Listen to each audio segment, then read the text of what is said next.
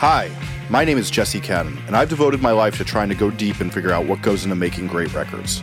I've produced over 1,000 albums, written 2 books, and recorded hundreds of podcasts pursuing the hidden secrets of how great music gets to the world's ears. Now I'm proud to present to you Atlantic Records' Inside the Album podcast, where we get to go deeper on how some of Atlantic's artists have made the amazing songs in their catalog. We will hear firsthand from the artists and the team behind them that helped craft this amazing music and get to know the little secrets that go into making an amazing album. On this episode, we're going to go deep on Wallows' debut EP, Spring. You don't often hear about bands meeting because their moms met online, but that's exactly what happened over a decade ago in the San Fernando Valley. The trio Wallows seems to be a lot of things that are unexpected. In my time with them, I was blown away by how authentic and fun they were. In a world ripe with think pieces on how millennials are nothing but affected personalities, much like the filter on an Instagram camera, Wallows' honest selves seem to shine through in everyone they encounter. When you hear their music, you hear this too. They are some fun California boys singing about the joys of youth as they experience them, and their music feels exactly like what they're singing about. You can hear the charm of friends having fun around a laptop as their songs take shape, making music that gets a character-filled production that feels unique and great to listen to, all the while harkening back on influences that span across genres and decades. Their debut EP came out this April, and we talked to them to find out how they got here, what made the EP so great, along with what's next for them as they navigate the path of debut EP into debut LP. First, Braden is going to catch us up on how we got here with them. Kind of started playing music when we were pretty young guys. I mean, I met Dylan when I was 9. He was like 9 as well, basically. You know, we became friends through like our moms, which sounds funny, but they met online because we both came from like the Midwest. Like I'm from Ohio, he's from Indiana, and they met because we moved to LA. We kind of just started bonding over classic rock music, like Beatles, Zeppelin. You know, that's kind of like where that started from and where it stemmed. And then we started like writing songs when we were like 10, 11. We started this music program called Join the Band and met Cole. And then, yeah, it basically, they bring kids together and teach them songs, like 3 songs. And then you perform them at an iconic, like, LA venue, like the Whiskey, Roxy, those kind of things. And we did that, met each other. And then after that, we were like, oh, we should start a band, like legit band. And then we're like, Cole, you should be in that legit band, said legit band. You're now going to hear from the band member, Cole. Yeah, we were like 12 at that point in the timeline. We started under one name at first that will remain unmentioned. You can find it somewhere. You can if you dig. And then played a bunch of shows in LA, started writing original music. Dylan and Braden had been writing original music since they were like when you guys first met. Is that wrong? That's right. Margarita Taco. When Margarita that happened? Taco. That was our first song. Yeah, our first song was Margarita Taco and Mr. Biggers and his grandfather clock. That was the same writing session. The session. The official session. The official sesh. Yeah, but then played shows in LA. Was doing it. Changed the band name for the first time. Something new. Just another brutal name. We won't talk about that one either. You can also find that. You can also find that online. And this is about to be Dylan telling the story. Then last year we decided, there was kind of a year of in between where we knew we didn't like our band name and we knew we were going to change it, but yet we just still kept playing a show here and there as that old name. We're like, we're going to change this soon. And then last year we decided to hop in the studio nameless, and we just like recorded a few songs that ended up being the 4 singles we put out before our EP. Like I said, without a name. And during that session, we're like, well, we should probably pick a name and just roll with it. And Wallows is a term that Braden had around for a while, whereas originally we thought we were going to call an album Wallows or something. But Wallows is it's a famous skate spot in Hawaii, which is already cool enough as it is to like have your band name be kind of named after like skate culture. But also if you look up the word wallow on Google or anything, there's pretty amazing definitions for it, more than you would think. And if you pair any of them with like the experience of listening to music, it's really, really cool. So we just thought it was an interesting kind of band name to just have. Anyway, so we decided on that during the session, and then just as soon as we were done mixing like one of the songs, just put it out. Here we are like nearly a year later, exactly. What, tomorrow's a year later or 2 days from now? Anyway, this will be later when you hear this, but at this moment in time, we're exactly a year old, Wallows. But yeah, anyway, now we're just doing our thing. The term Wallows became the term. So after that recording session, they got the music out to the world by putting it up online.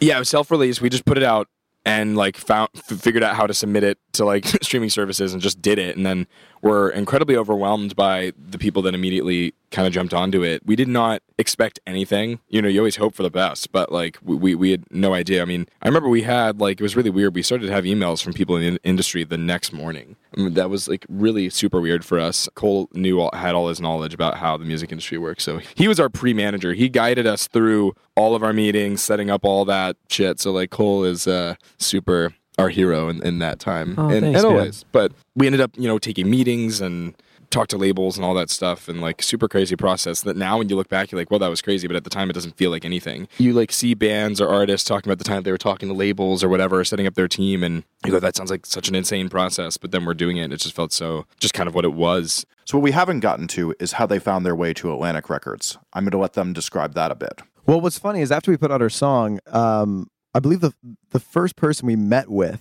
was Austin Rice. Oh, yeah. From Atlantic. Yeah. He was the first, like, okay, so I am in this music industry program down at USC at school in LA. And so, like, having that ability to, like, sort through all the BS that was coming into, like, our email inbox was invaluable.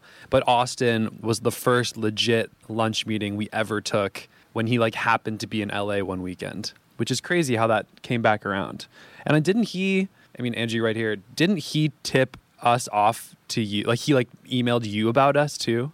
Andrew is our wonderful manager. Andrew Friedman loves pancakes. I think, I don't know, but shortly after that we met Andrew and just kind of came together. I then talked to their A&R man, Austin Rice, to get his side of the story.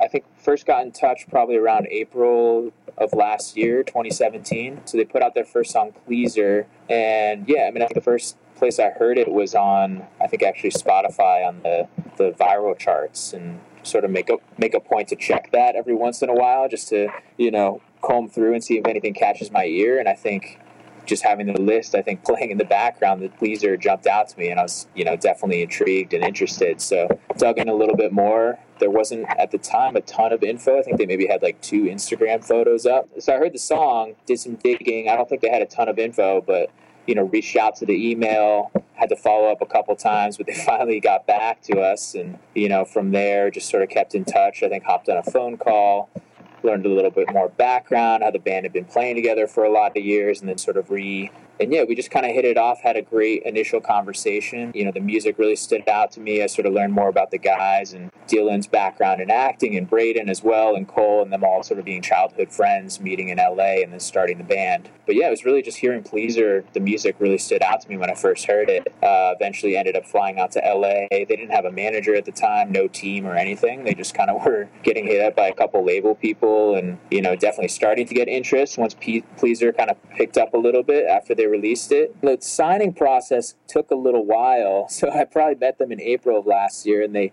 officially signed in January of this year. So, over that process, saw them play a couple live shows. That was another, real confirmation that, like, this was a band we needed to sign after seeing the live show. Genuine energy and excitement and enthusiasm that just sort of came through in the music they were playing. You could tell they were up there, like, loving every moment of it, and, like, really quality players with, like, natural chemistry between all of them. So a lot of times we'll see bands that sort of put out their first couple of tracks, and the live show takes a second to get there, but these guys have been playing together for almost 10 years now, even though they're quote unquote a new band. So there was just sort of this natural chemistry that really came through, and I think the fans responded to that, and I was blown away seeing the first live show. Next, I talked to Katie Green about what she saw in them. She's a marketing director at Atlantic Records. The thing that strikes me the most about Wallows is their live show. Just in general, their kindness as human beings. They're really wonderful people. But their live shows are really amazing. They have a lot of young fans, which is exciting to me because I find that the indie rock is not so popular with the young people these days. It's really cool to walk into one of their shows and see teenagers and college students really enjoying the band and rocking out to some awesome new music by a young rock band. They play a couple covers, including Violent Femme's Blister in the Sun. Seeing like teenage girls moshing to Blister in the Sun makes me so warm and fuzzy inside. It's really refreshing to me that they're able to draw that fan base in such a big way. I mean, they've been selling out venues all over the country. So and in London, actually. So that's really exciting to me. So after they joined forces with Atlantic, I wanted to know why make an EP instead of an LP? Yeah, no, then shortly after the team was in place, we started planning out the EP vibe. Yeah, I mean, I remember we had these conversations because I know in the beginning there was talks that we do an album, like no EP, and it was kind of just a decision we had to make because, there's other things that we do that take us away from the band for a little bit. So we released these 4 songs, and I think the original plan was just go straight for an album and have that out in like April. But then, we decided that, we kept writing more songs, how that goes. And we thought that it would be strategically better to possibly hold off the whole album cycle, like touring and whatnot, until a little later. So we thought, well, we're not going to put out music for a year or whatever. So we decided to put some of our favorite songs that kind of had a cohesive vibe together on an EP and release that. And I think that was a smart move. And we only really learned from it, to be honest. Like, I love the EP, but I feel like it was a good step. We worked with John Congleton. Great guy, amazing guy. It was just like the first time we were in like a setting with someone like that, and like a huge producer that we love and admire. So you kind of just, now I think I learned just like sounds I like, sounds I don't like, things I'd want to hear more of or less of, just all that fun stuff. And I feel like, you hear where you want to go. And I feel like that's a good thing. I was just about to say, and that's exactly what our goal was, because yes, that was a reason that we did an EP before the album, was definitely because of the timeline. And like, if we recorded an album and we were putting that out, we wouldn't have time to do a proper cycle for it at this, most likely because of our individual schedules. So there's that reason. But then there's also, we're like, we need to learn.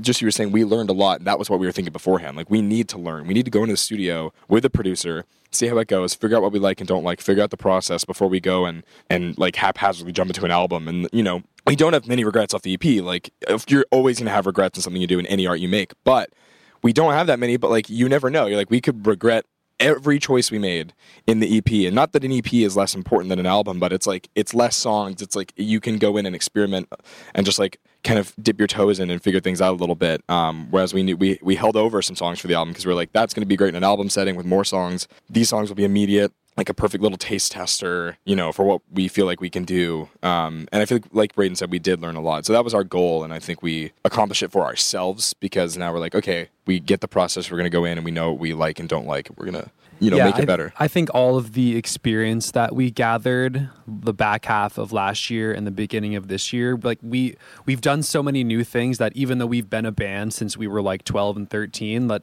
we had never done, but like we recorded with the pro producer, we toured for the first time, so like we gathered all this experience in order to just maximize, because we care about the record at the end of the day. So the record will be like at its maximum potential now that we've done all these things.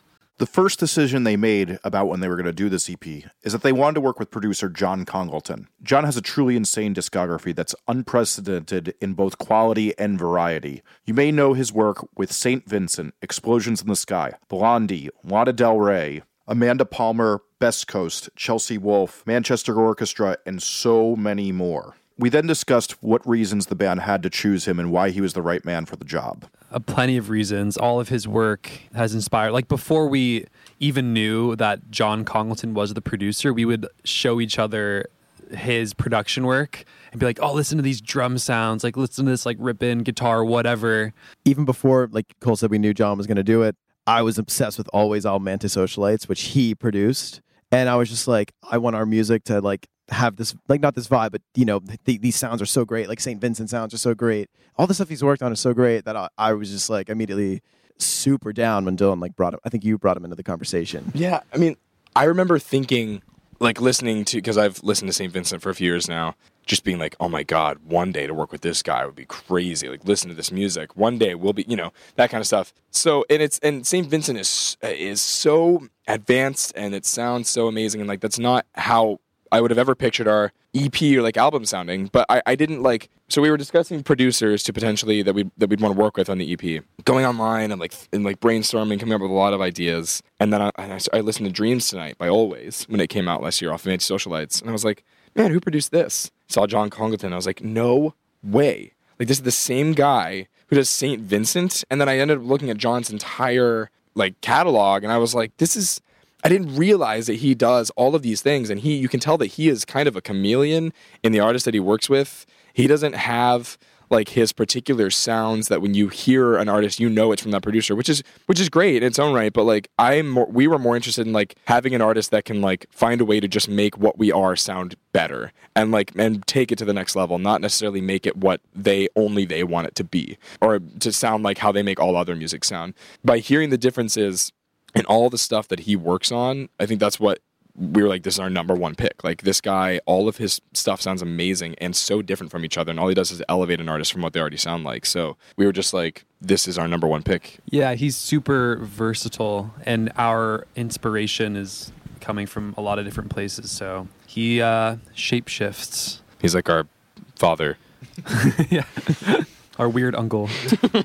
It's funny that they joke about John being their weird uncle, because one of the things he liked about them is their youth. Young people, because they're, they sort of remind you of white when you were excited about it, everything, when everything was really fresh, and you can kind of like experience the whole process in a fresh new way. I like working with people who've been doing it for a long time too, but it's a different experience, and they're more cynical and whatnot, whereas young people, they can't help it because every experience is new for them, that it's impossible for them to be cynical. And so I was attracted to the music, but I was also just attracted to the fact that they were just young dudes.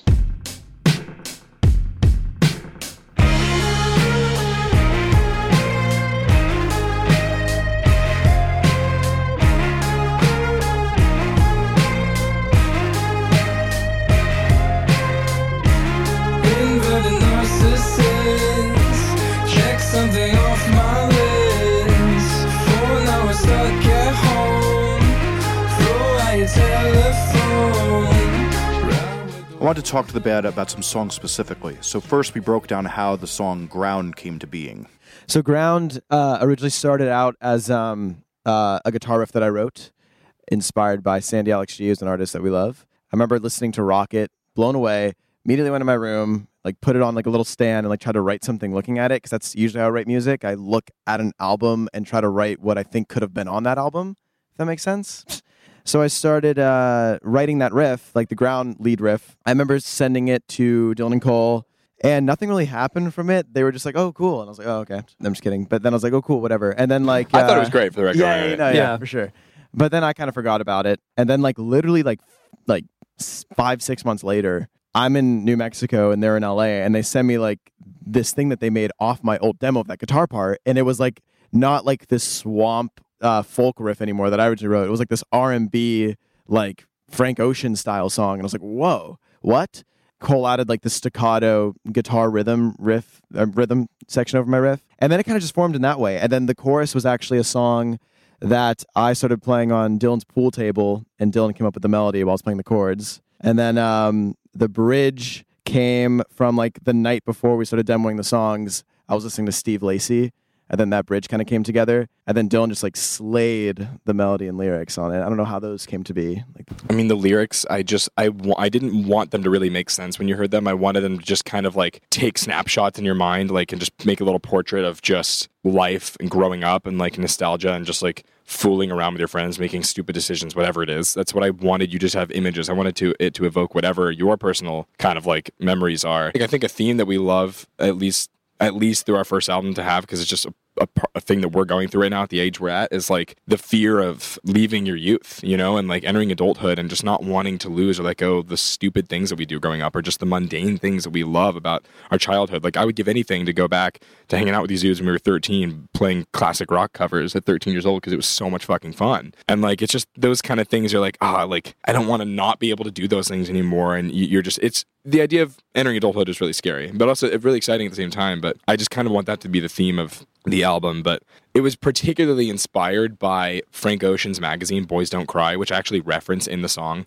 that he made very limited copies of, and I have one. Braden has one as well. I remember I wrote the lyrics while just only looking at that magazine. I was just flipping. If I couldn't come up with a line, I'd flip to the next page and look at all the images in this. It's the most impressive thing. Like, he made Blonde and Endless, and the day that Blonde came out, in like 3 magazine shops or 4 across the country and like in the US and in London filled up magazine stores with like these free copies of Boys Don't Cry magazine, and it's just like these snapshots of his life in between when he made Channel Orange and Blonde, like during the process of making the album, and it's just like this 380-page huge book like of just the most beautiful images that he took or his friends took with lyrics and everything. And I literally was just like, I want Ground to feel like this magazine when you listen to it. And so every day in the studio too, towards the end, I'd bring my Boys Don't Cry magazine and just put it on the couch and just look at it and be like, okay, we're writing, we're recording, let's look at this magazine. That's why I'm like Ride with the Wolves at Night, straight out of Boys Don't Cry. It's just like, do stupid things, like just like out of the images you see in this magazine right here. That's kind of what I wanted it to be. Yeah, so in the studio, we actually kind of recorded the whole demo we made, like just how we made it. We recorded the drums that way. We recorded the guitars that way. A funny story, actually. We were doing the drums, and we recorded the drums, called it a drum track, and we go to do the guitar for Ground. And I do the rhythm. I do the rhythm guitar, and then I go to do the lead riff. And I'm like, holy shit. And then, because we've already spent like, a day on this, like a long time, because we only had 8 days. And I'm like, I was freaking out suddenly before I was like, oh my God. I was like sweating. I was like, oh my God. And then I'm like, John. And he's like, what? I was like, we 100% recorded this too fast. And he's like, wait, why? And I was like, the riff is swinging. He's like, what are you talking about? I'm like, the riff is like, do-do-do-do, but it sounded like, do-do-do-do-do. Like, it sounded like that. And I was like, because when I was tracking, I was like, this is not right. And I was freaking out. And I was like, John, we have to go record the whole drums again. Like, everything, this is not right. And then Cole saves the day. Last minute. He goes, dude, you're actually, like, playing the rhythm wrong. And I was like, what? And he's like, yeah, you were, like, missing a beat. So if you play it on the beat, it won't swing. I was like swinging the rhythm, and I was like, oh my God, Cole, I love you. Yeah. And then he did the rhythm. He went in and did it, and I was like, yes. It was a sweet sigh of relief. It was like last second, like John was getting ready to like scrap everything. Cole's like, actually, I know what it is. But anyway, then after we did that, it all came together, and then the things that John suggested were more about cutting out certain things. So on the second verse, it goes to just bass drum and guitar riff. Drums and guitar riff. And that usually was still full band. So John edited out some of that stuff to make it just that. So John just kind of did little things like that to keep the song interesting. I would say that every decision that John made in the studio is a decision that we are now look back on and go, thank God. Oh, literally, yeah. Seriously, we're like, oh, thank God that happened. We didn't do that this way. So that's why we're even more excited to get back in the studio with him and just have him like do even more of that. Yeah, and then going into the album, I think knowing that the EP suggestions he made were just on point, we'll be able to trust him way more. Because when he first brought up certain little changes, we were all like, what? Like, are you sure about? We were like, really? Like trumpets at the beginning? Like, okay, like, and then we'd go with it, and it did definitely. Yeah, it's like now I can't imagine them any other way or the way they were. Yeah. And if there's anything we learned about John in particular, it's just like there is a reason why he is who he is. Like in terms of just his mind and just every idea he has. It's like, no wonder you're so smart and successful. The one song I think that he didn't have anything to do on or say was Pictures of Girls. That was when he was like, oh, the arrangement's pretty cool. And we're like, oh. We're like, really? That's when we thought there would be a lot of notes on. Yeah, we thought there'd be a lot of notes, but he's like, no, this one's interesting. And I was like, cool. The funny thing about talking to John about all of this is he thought all the songs were in really good condition. He had this to say, though, about Ground. The only thing I really remember about Ground, they had put that song together pretty well. I remember I had suggested like a different drum beat in one part. And I remember really trying to push for the guitar like riff in the song to be like have a really signature sound. I don't know if we really ended up with one that was really memorable or not, but like that's, I guess, other people's, it's their judgment at this point. But like I remember we really looked a lot for like the right kind of sound for the guitar to have. I remember the opening lyric of that song, Inverted Narcissist. I remember, I think it was Dylan came in and said, what do you think about this lyric, Inverted Narcissist? And I was like, I love it. I remember that being a discussion. And I remember there being a lot of talk about the feel of that song, about how they didn't want it to swing, like, which was sort of tricky because it's sort of, if you play the song without thinking, you just naturally swing it. But there was a lot of discussion about trying to keep it really stiff and unswung. And now I'd like to pause this program and tell you for a minute about what you can expect with the rest of this season of Inside the Album. On this season, we talked to Dashboard Confessional about making a record that pleases both himself and fans both old and new. I like our old stuff better, and I like moments and songs from our later era of recording. But as a whole body of work, I like everything up through half of Dusk and Summer. Jeff Richman and the creators of the hit play Mean Girls talk about what goes into developing a mega hit Broadway play and cast recording. Trying to find out what is that song that you actually want to sit down and write is tricky and is a challenge because there's not that much real estate for songs, even though it's a musical. Vance Joy talks creating a follow-up to a successful debut album. And I'm more eating my lunch before breakfast, kind of getting too far ahead before I'm focusing on just this one detail of what am I doing, making a song. Pete Wentz of Fall Out Boy talks mentoring Nothing Nowhere. First you find out if you like someone's art. If you do and that's interesting to you, you find out what their basic mission statement as an artist is, and then you see if you can align with that vision. And we also talked to Grandson about crafting his highly politically charged debut EP, the indie rock band Wallows on making a record that sounds like the loss of youth, Jason Mraz on finding a greater truth in music for his latest LP, No, and Brent Cobb on making honest music. Subscribe now and stay tuned for the deepest inside look you will get into how great records are being made today. You can also head to AtlanticPodcast.com for more information on this podcast and Atlantic Records.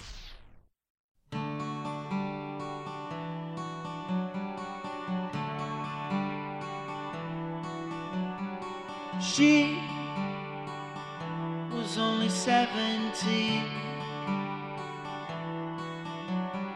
Oh, why are girls in songs always 17? She was from a movie scene. Next, I talked to the band about how their song 1980s Horror Film came to be. This is a song I kind of just fumbled around in my room with. I was listening to the Stone Roses album, and for some reason, that was the first thing I played after listening to it was just the riff. And then it kind of slowly turned into Norwegian Wood kind of style. I always thought that'd be interesting to have a song that's kind of like a story. I've always loved Norwegian Wood because it's about, going to someone's house and burning down her house and this whole thing. And so I was like, oh, that'd be cool if there was a story. And I just remember I had no idea what the song was going to be about, no idea what the ending was going to be, and then just kind of started singing it. And then somehow, some way, turned into being about horror movies. And then somehow being that she's not into guys at the end. I don't know how that happened, but I was like, oh, it rhymes. And that's funny, I guess. I thought that was cool. And it was funny. I saw this girl covered it on Twitter. She posted a video of her covering it at a coffee shop and from 30 random people. Yeah, she covered it at a coffee shop and everyone laughs at the end. Oh, in no a way. random coffee That's shop. awesome. And I'm like, what? Yes. Holy guac. This was a song that kind of came together as just me and a guitar. That's how we play it live. And then we were in the studio and we knew that we did not want that to be the case because we thought after a while that could just get boring if you already know the story in the song, just acoustic. I mean, it works for some songs, but we're like, you know what? Let's try to make it more interesting. And we kind of always thought that'd be the case to have horror movie sounds in it, whatever. The original idea too was that I wanted to do the take all in one take. So I wanted my guitar and vocals to be at the same time. I wanted no cutting in, no perfect vocal. No metronome. I just wanted it to be as raw as it could possibly be. And if there's a weird note or a weird flub, or whatever, I wanted it to be in there because whatever. But anyway, after we recorded the song, that's when the fun stuff happened. John busted out these crazy things. I don't know if you guys want to take it away because this is where it gets... We could go in chronological order of the song. I mean, first we layered electric guitar reverb under the main acoustic guitar playing. You played just the reverb, right? Just the reverb, not the actual attack, which you can hear. And there's one time where Braden plays a major seventh chord rather than just the regular major chord. So if you listen really carefully, it's a little bit weird one time, but kind of by accident, but it really works. There's synth bass, there's mellotron sounds. Yeah, John started doing what was he doing the woo and the sub and the bass and everything? Was that? It was this Korg, MS-20 synth, I think.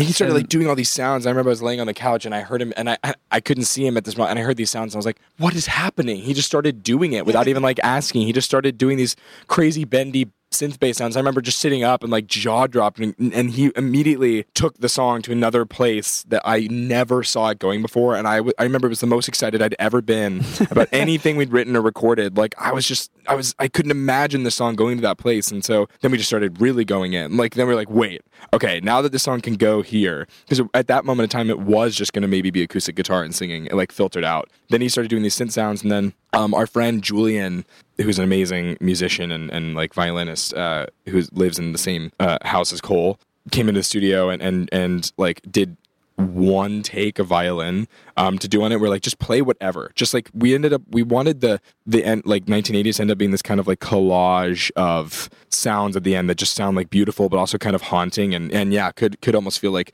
they have horror film elements, but while remaining like beautiful in a way. So like, just play whatever. And he just started playing all these like false harmonic stuff on the violin. And I remember John was like, it was funny because John was like, man, like, it's always kind of scary when a band is like, we're going to bring in our friend to play violin. And John's like, oh God, okay, you know, but then Julian comes in. Remember he did this take, and then John was just like, really, he was saying to Julian, "Is like really amazing playing, man. Like such great technique, like all this stuff." And I was like, "Yes, you go, Julian." Like Julian showed John because he came in and did these. He made up all those false harmonic violin parts on the spot, and I remember just being like, "Oh my God, this is so good." And another interesting this is an interesting weird fact, but what was the singer of the Cranberries' name? I feel Dolores O'Riordan.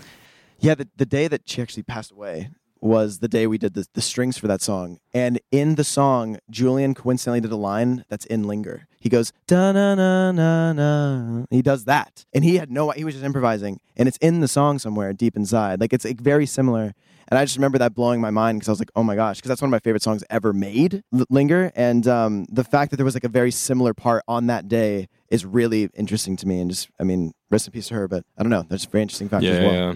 This time, John had some insight on how he helped contribute to the song. On 1980s horror film, I really encouraged it to sound like Braden just singing the song in his bedroom, and then like, you know, we would have these sort of like interstitial sounds that were kind of coming in and out that would just sort of create an atmosphere. But ultimately, I wanted the song to just kind of sound like a dude sitting on his bed singing the song. I do remember kind of pushing that agenda. And I remember I made a few lyric suggestions on that song that ended up in the song. One of them being, she was only 17. I suggested the next lyric be, why are all girls in song 17? Because the original lyric was, she was 17 and you know what I mean, or something like, it was like, I was like, that's a Beatles song. It's already, that lyric's already been taken. But, you know, like once I pointed it out, I was like, we got to do something different there. They're like, oh, you're right, you know, because it had just been kind of a placeholder for them.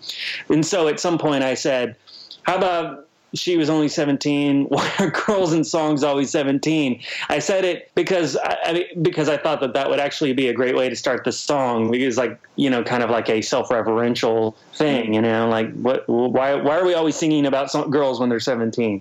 I asked if there was any struggles with recording the record, but apparently all there really was struggling to get things in the hoop. What was really exciting for us also was recording at Sunset Sound. You know, like that being such a legendary studio. We recorded in Studio 3 where Prince did his stuff, like Purple Rain. Insane. Yeah, one of the best studios on earth. Oh, it's like, it was incredible. And Prince installed, I'm pretty sure, the basketball hoop that's at Sunset Sound. So much fun. So just in between, whenever John would go and comp something together after we do something, we'd go outside and just play horse.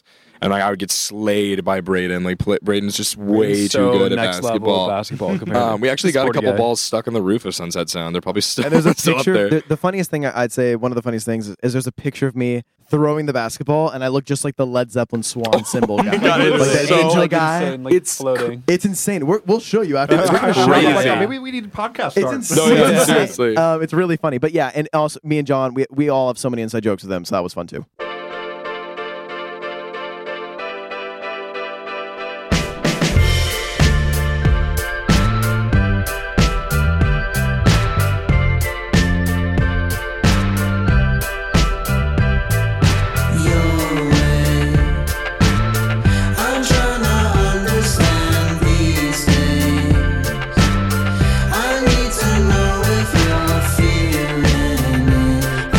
Wasting my time. With all this talk about the LP they're going to do next, I wanted to get into a little discussion about what we could expect from it. I mean, I feel like there's just always going to be lots of influences that go into our music, and I feel like there'll be inherently, again, like a lot of taste tester kind of things going on in the album too, just because there's so much music that we listen to and that inspires us that I think a lot of those sounds are going to come out in our music unintentionally and intentionally. But yeah, I don't know. Like, I think we learned particularly that we want to like focus on certain things more than others now in the studio. Like, we will sit down and like work on a guitar tone for an hour, especially because we'll have more time on our upcoming like album session, you know what I mean? Drum because sounds like the whole thing, like have more time to sit down and figure it out, and don't be and to not be wrapped up in your head of what you think it should sound like. Just let it find itself and experiment, and don't be afraid to experiment for a long period of time or go with a gut decision. Like, it's just I know I'm very much contradicting myself. It goes hand in hand though. Like there's just certain little things, and even in mixing how you want to approach something differently, or it just give it. It's also like another thing that happened on the EP is we wrote a lot of these songs in Logic on Cole's laptop. So all the parts we would write on like a little MIDI keyboard, like as a drum part, or we plug in a guitar DI and just do that and that kind of stuff. And like we ended up writing the songs by layering things on Logic. So a lot of the parts, all the parts we knew we wanted to play, and we ended up falling in love with a lot of sounds. And so we went into the EP having, which is good, having a very clear vision of what we wanted all these songs to sound like, but can also be a detriment. Because like now, this time, we're more interested in going in, and like our demos that we're making right now sound so plain and so bad.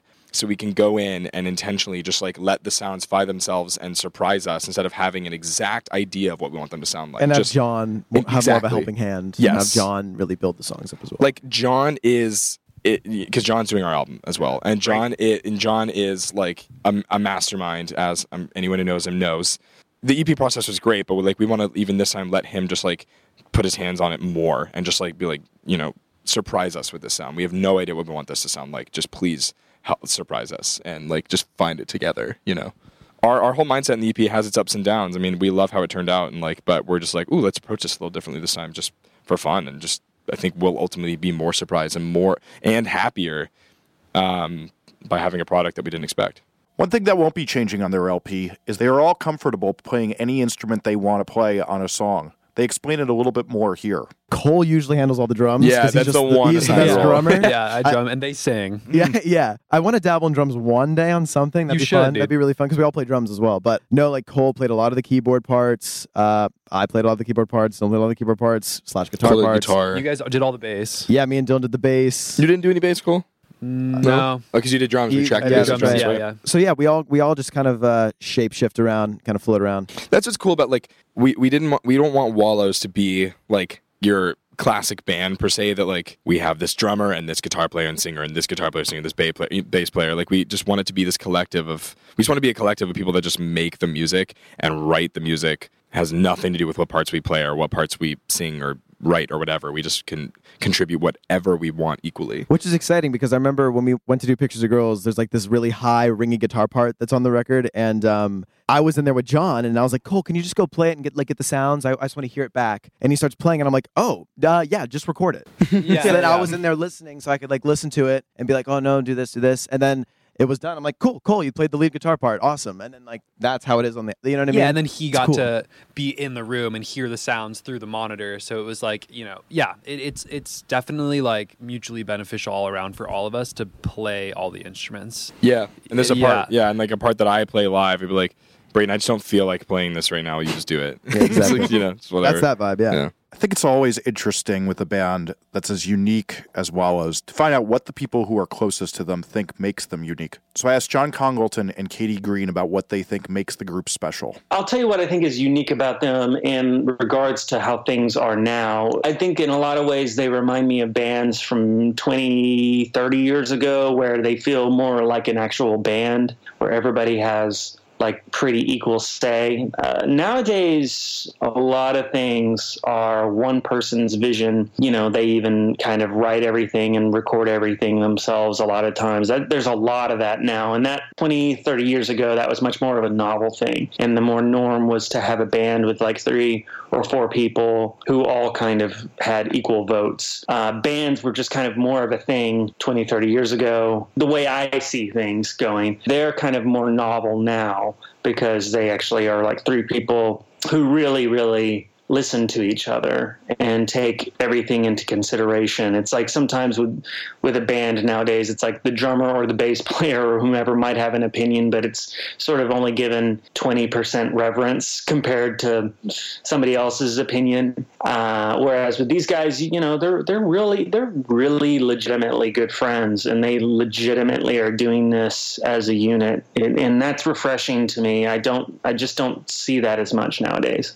That a young band who were raised on indie music and draw influences from everyone from the Strokes to the Smiths to the Cure to the Killers, Arctic Monkeys. I think it's really cool that they're sort of making their way into the mainstream, hopefully, knock on wood. But really, it's going to be interesting to see this generation or their generation and how they sort of develop into music, because it's all about hip hop right now. Hip hop and pop are dominating, whereas like early 2000s, Strokes and the Killers and all these the Hives, all these garage rock bands were just killing it in the mainstream. And my greatest hope is for a rock and roll revival. So I think it's cool that they're sort of paving the way for that.